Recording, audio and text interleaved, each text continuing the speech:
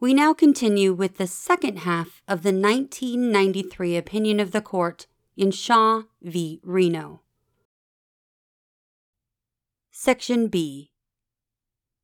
Appellants contend that redistricting legislation that is so bizarre on its face that it is unexplainable on grounds other than race demands the same close scrutiny that we give other state laws that classify citizens by race.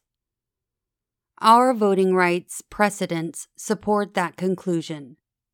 In Gwynn v. United States, 1915, the court invalidated, under the 15th Amendment, a statute that imposed a literacy requirement on voters but contained a grandfather clause applicable to individuals and their lineal descendants entitled to vote on or prior to January 1, 1866.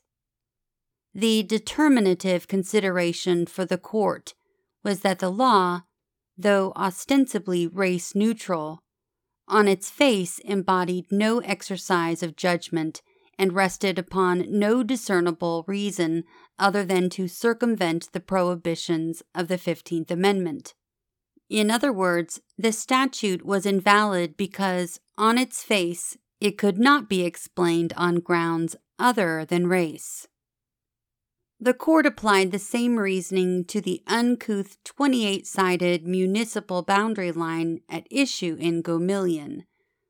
Although the statute that redrew the city limits of Tuskegee was race-neutral on its face, plaintiffs alleged that its effect was impermissibly to remove from the city virtually all black voters and no white voters.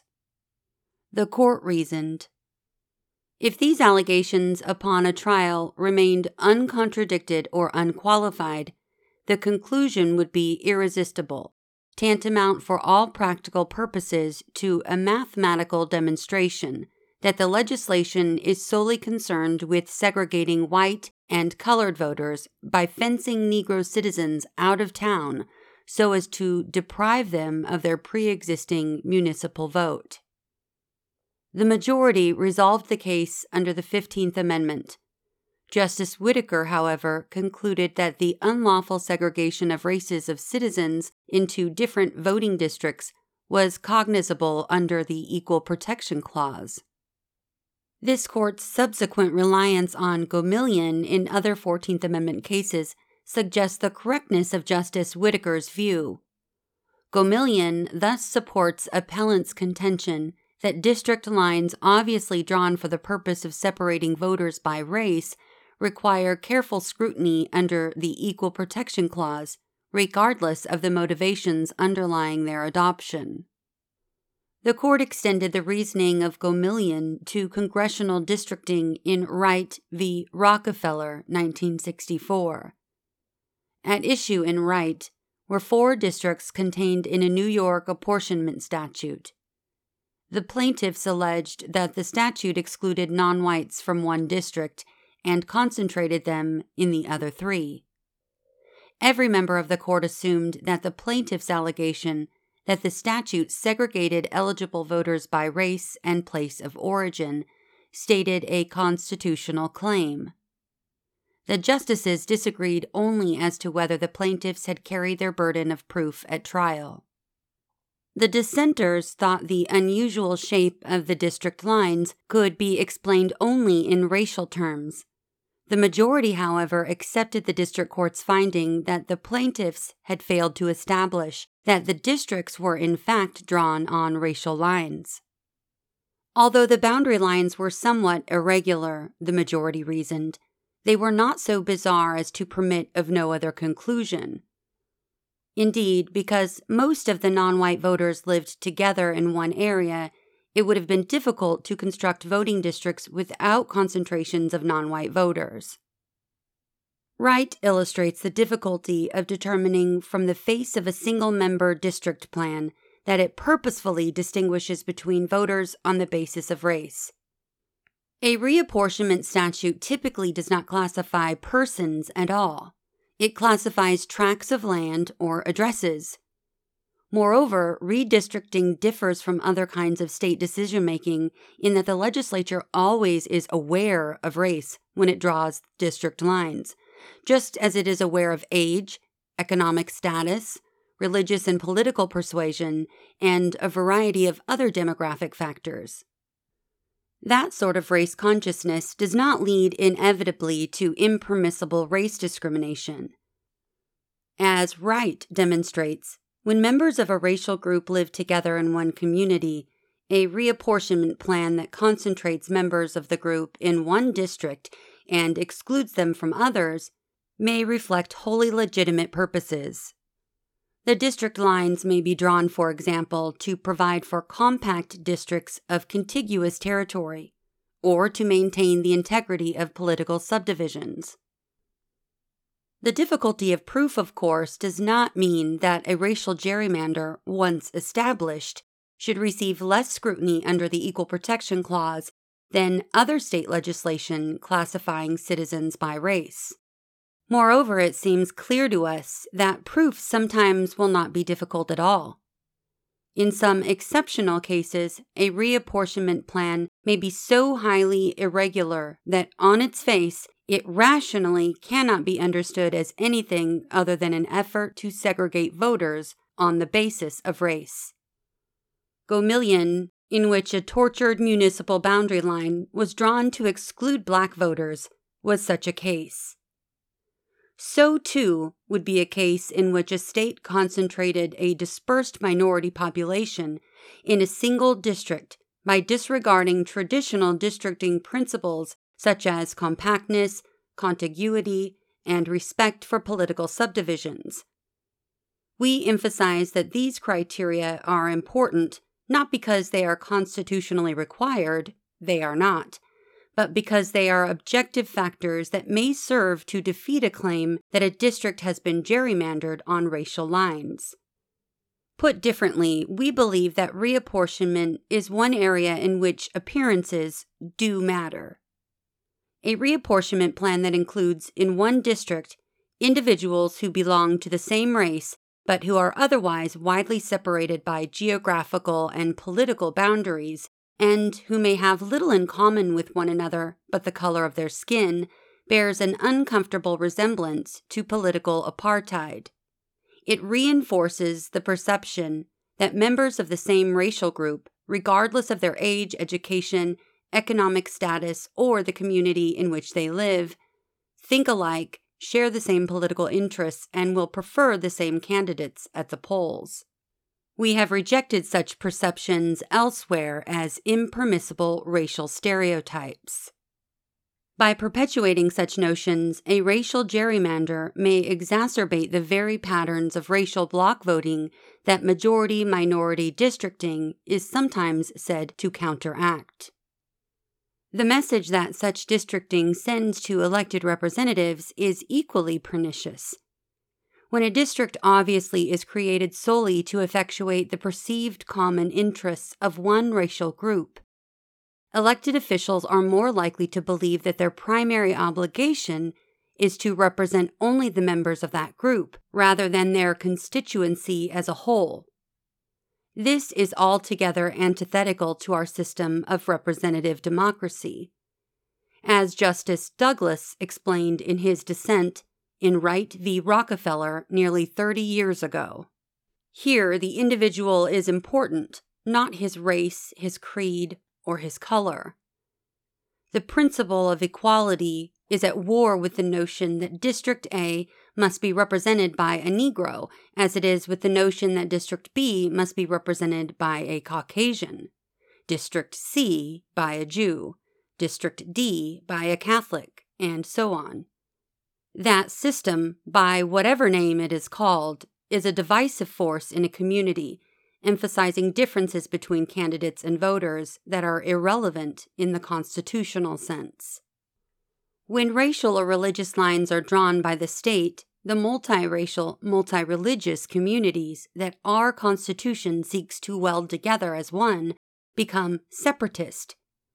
Antagonisms that relate to race or to religion rather than to political issues are generated. Communities seek not the best representative, but the best racial or religious partisan.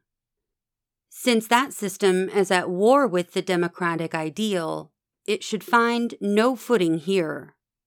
For these reasons, we conclude that a plaintiff challenging a reapportionment statute under the Equal Protection Clause may state a claim by alleging that the legislation, though race-neutral on its face, rationally cannot be understood as anything other than an effort to separate voters into different districts on the basis of race, and that the separation lacks sufficient justification.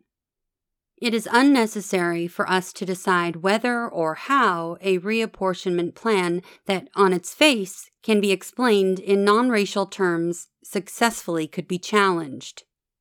Thus, we express no view as to whether the intentional creation of majority-minority districts, without more, always gives rise to an equal protection claim. We hold only that, on the facts of this case, appellants have stated a claim sufficient to defeat the state's appellee's motion to dismiss. Section C. The dissenters consider the circumstances of this case functionally indistinguishable from multi-member districting and at-large voting systems, which are loosely described as other varieties of gerrymandering. We have considered the constitutionality of these practices in other 14th Amendment cases and have required plaintiffs to demonstrate that the challenged practice has the purpose and effect of diluting a racial group's voting strength. At-large and multi-member schemes, however, do not classify voters on the basis of race. Classifying citizens by race, as we have said, threatens special harms that are not present in our vote dilution cases. It therefore warrants different analysis. Justice Souter apparently believes that racial gerrymandering is harmless unless it dilutes a racial group's voting strength. As we have explained, however, reapportionment legislation that cannot be understood as anything other than an effort to classify and separate voters by race injures voters in other ways. It reinforces racial stereotypes and threatens to undermine our system of representative democracy by signaling to elected officials that they represent a particular racial group rather than their constituency as a whole. Justice Souter does not adequately explain why these harms are not cognizable under the 14th Amendment.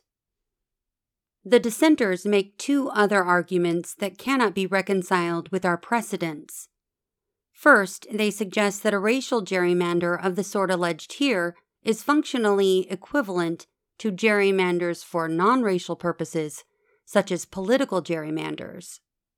This court has held political gerrymanders to be justiciable under the Equal Protection Clause, but nothing in our case law compels the conclusion that racial and political gerrymanders are subject to precisely the same constitutional scrutiny. In fact, our country's long and persistent history of racial discrimination in voting, as well as our 14th Amendment jurisprudence, which always has reserved the strictest scrutiny for discrimination on the basis of race, would seem to compel the opposite conclusion. Second, Justice Stevens argues that racial gerrymandering poses no constitutional difficulties when district lines are drawn to favor the minority rather than the majority. We have made clear, however, that equal protection analysis is not dependent on the race of those burdened or benefited by a particular classification. Indeed, racial classifications receive close scrutiny even when they may be said to burden or benefit the races equally. Finally, nothing in the court's highly fractured decision in UJO, on which the district court almost exclusively relied, and which the dissenters evidently believe controls, forecloses the claim we recognize today. UJO concerned New York's revision of a reapportionment plan to include additional majority-minority districts in response to the Attorney General's denial of administrative preclearance under Section 5. In that regard, it closely resembles the present case. But the cases are critically different in another way. The plaintiffs in UJO, members of a Hasidic community split between two districts under New York's revised redistricting plan, did not allege that the plan, on its face, was so highly irregular that it rationally could be understood only as an effort to segregate voters by race. Indeed, the facts of the case would not have supported such a claim. 3 justices approved the New York statute in part precisely because it adhered to traditional districting principles. Quote, "We think it permissible for a state employing sound districting principles such as compactness and population equality to attempt to prevent racial minorities from being repeatedly outvoted by creating districts that will afford fair representation to the members of those racial groups who are sufficiently numerous and whose residential patterns afford the opportunity of creating districts in which they will be in the majority."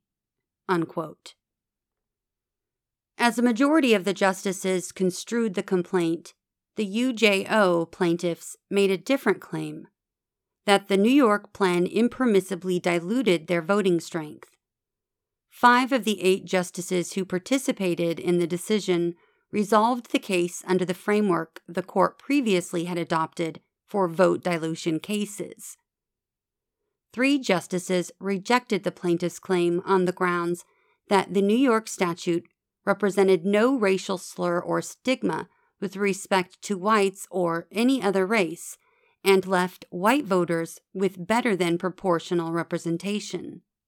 2 others concluded that the statute did not minimize or cancel out a minority group's voting strength, and that the state's intent to comply with the Voting Rights Act, as interpreted by the Department of Justice, foreclosed any finding that the state acted with the invidious purpose of discriminating against white voters.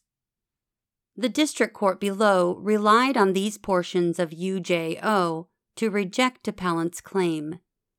In our view, the court used the wrong analysis. UJO's framework simply does not apply where, as here, a reapportionment plan is alleged to be so irrational on its face that it immediately offends principles of racial equality.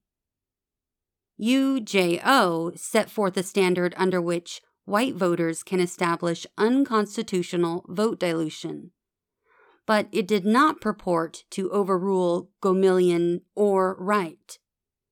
Nothing in the decision precludes white voters or voters of any other race from bringing the analytically distinct claim that a reapportionment plan rationally cannot be understood as anything other than an effort to segregate citizens into separate voting districts on the basis of race without sufficient justification.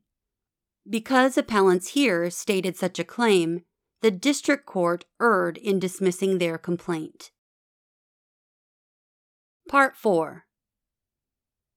Justice Souter contends that exacting scrutiny of racial gerrymanders under the 14th Amendment is inappropriate because reapportionment nearly always requires some consideration of race for legitimate reasons.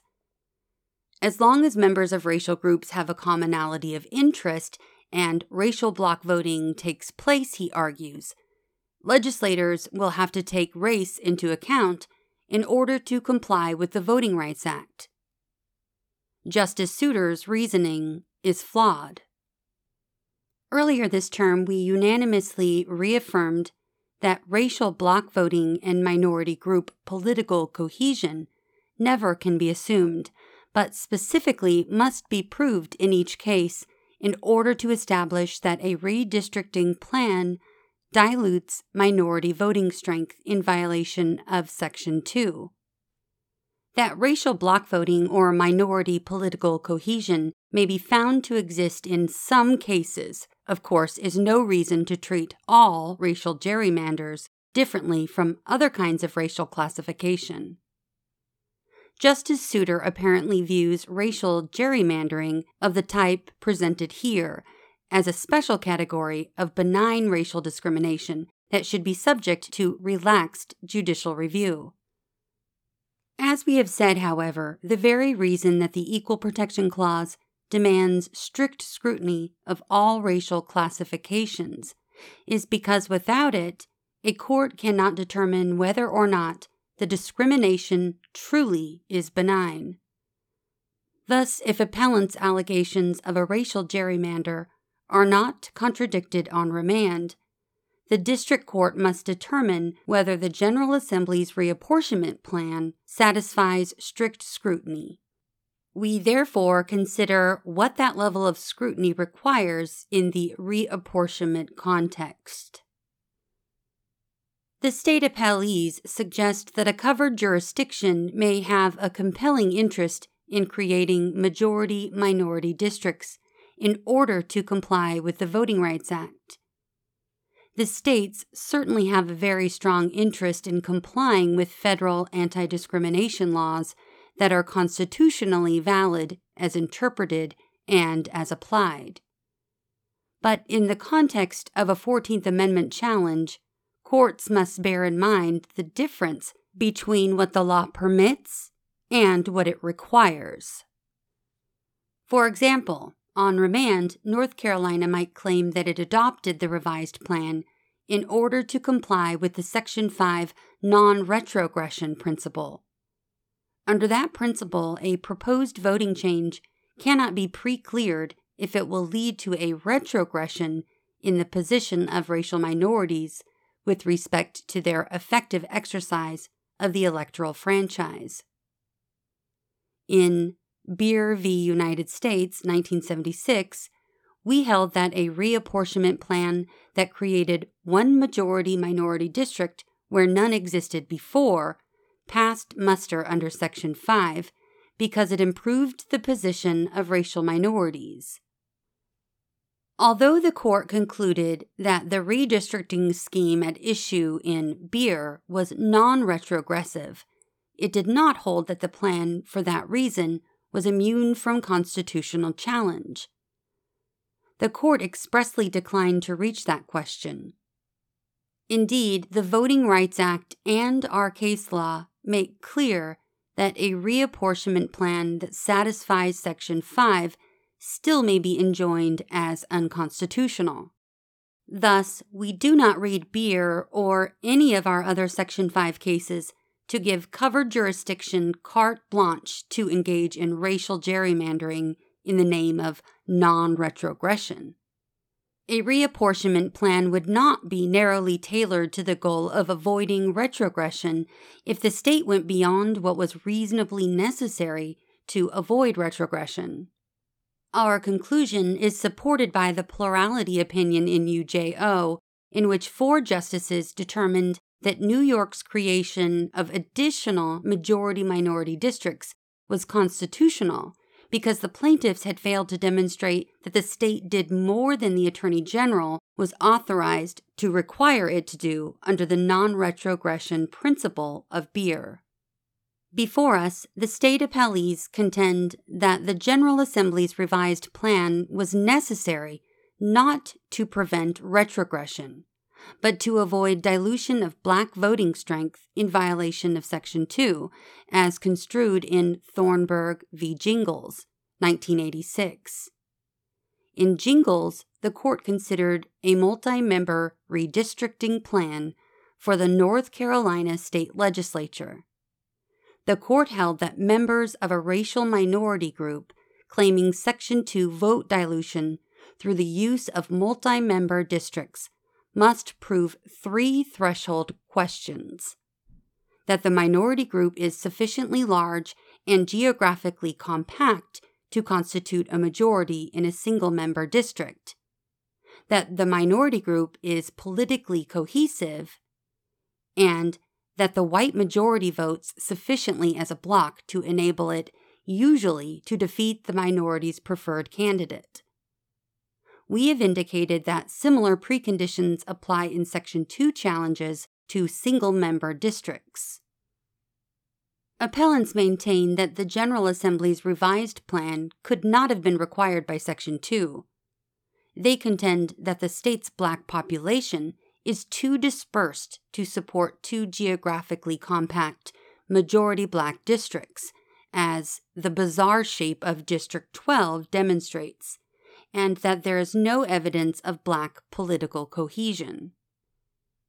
They also contend that recent black electoral successes demonstrate the willingness of white voters in North Carolina to vote for black candidates. Appellants point out that blacks currently hold the positions of state auditor, Speaker of the North Carolina House of Representatives, and Chair of the North Carolina State Board of Elections.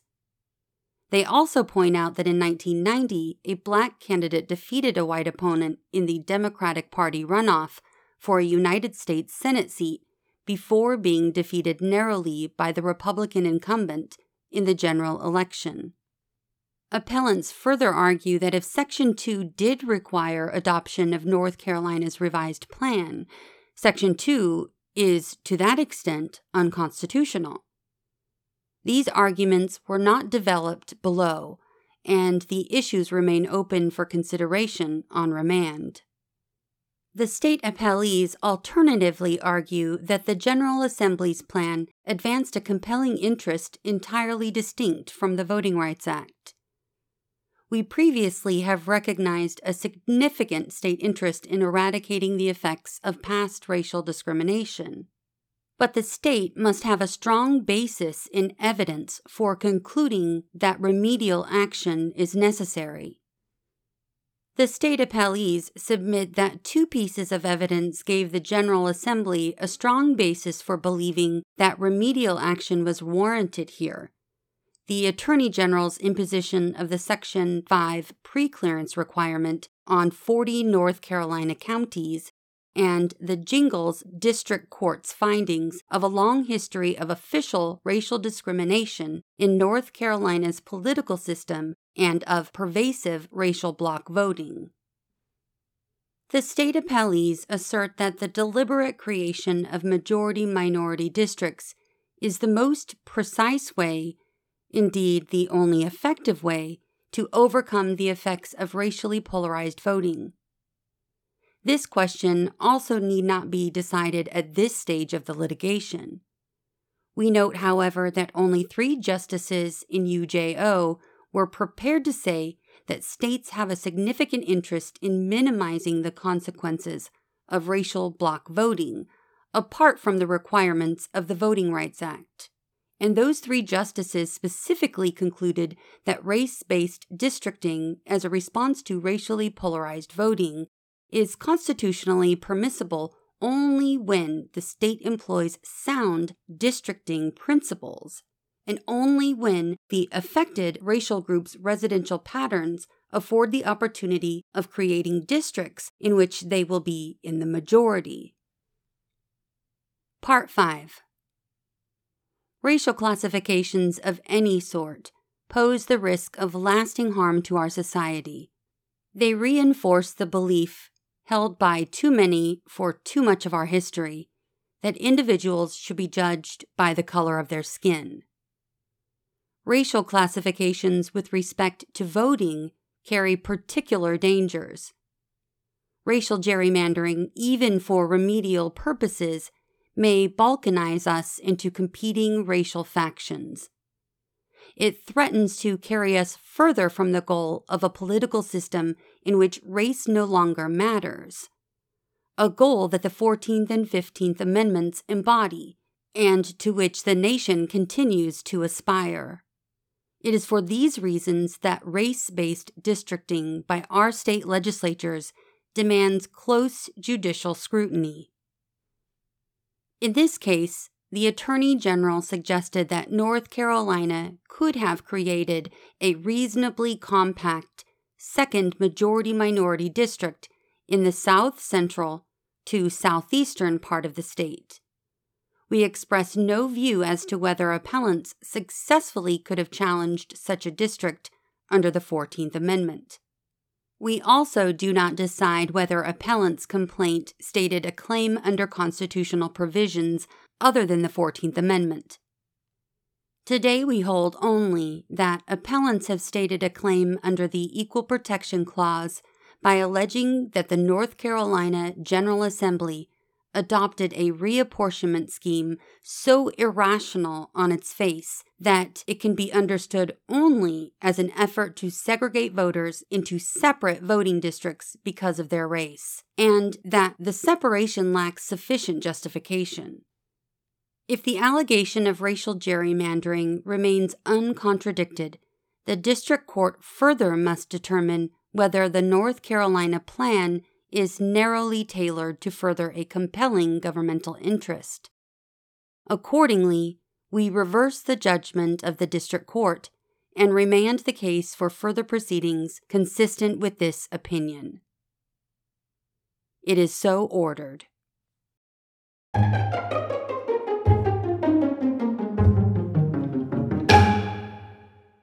We've come to the end of the opinion.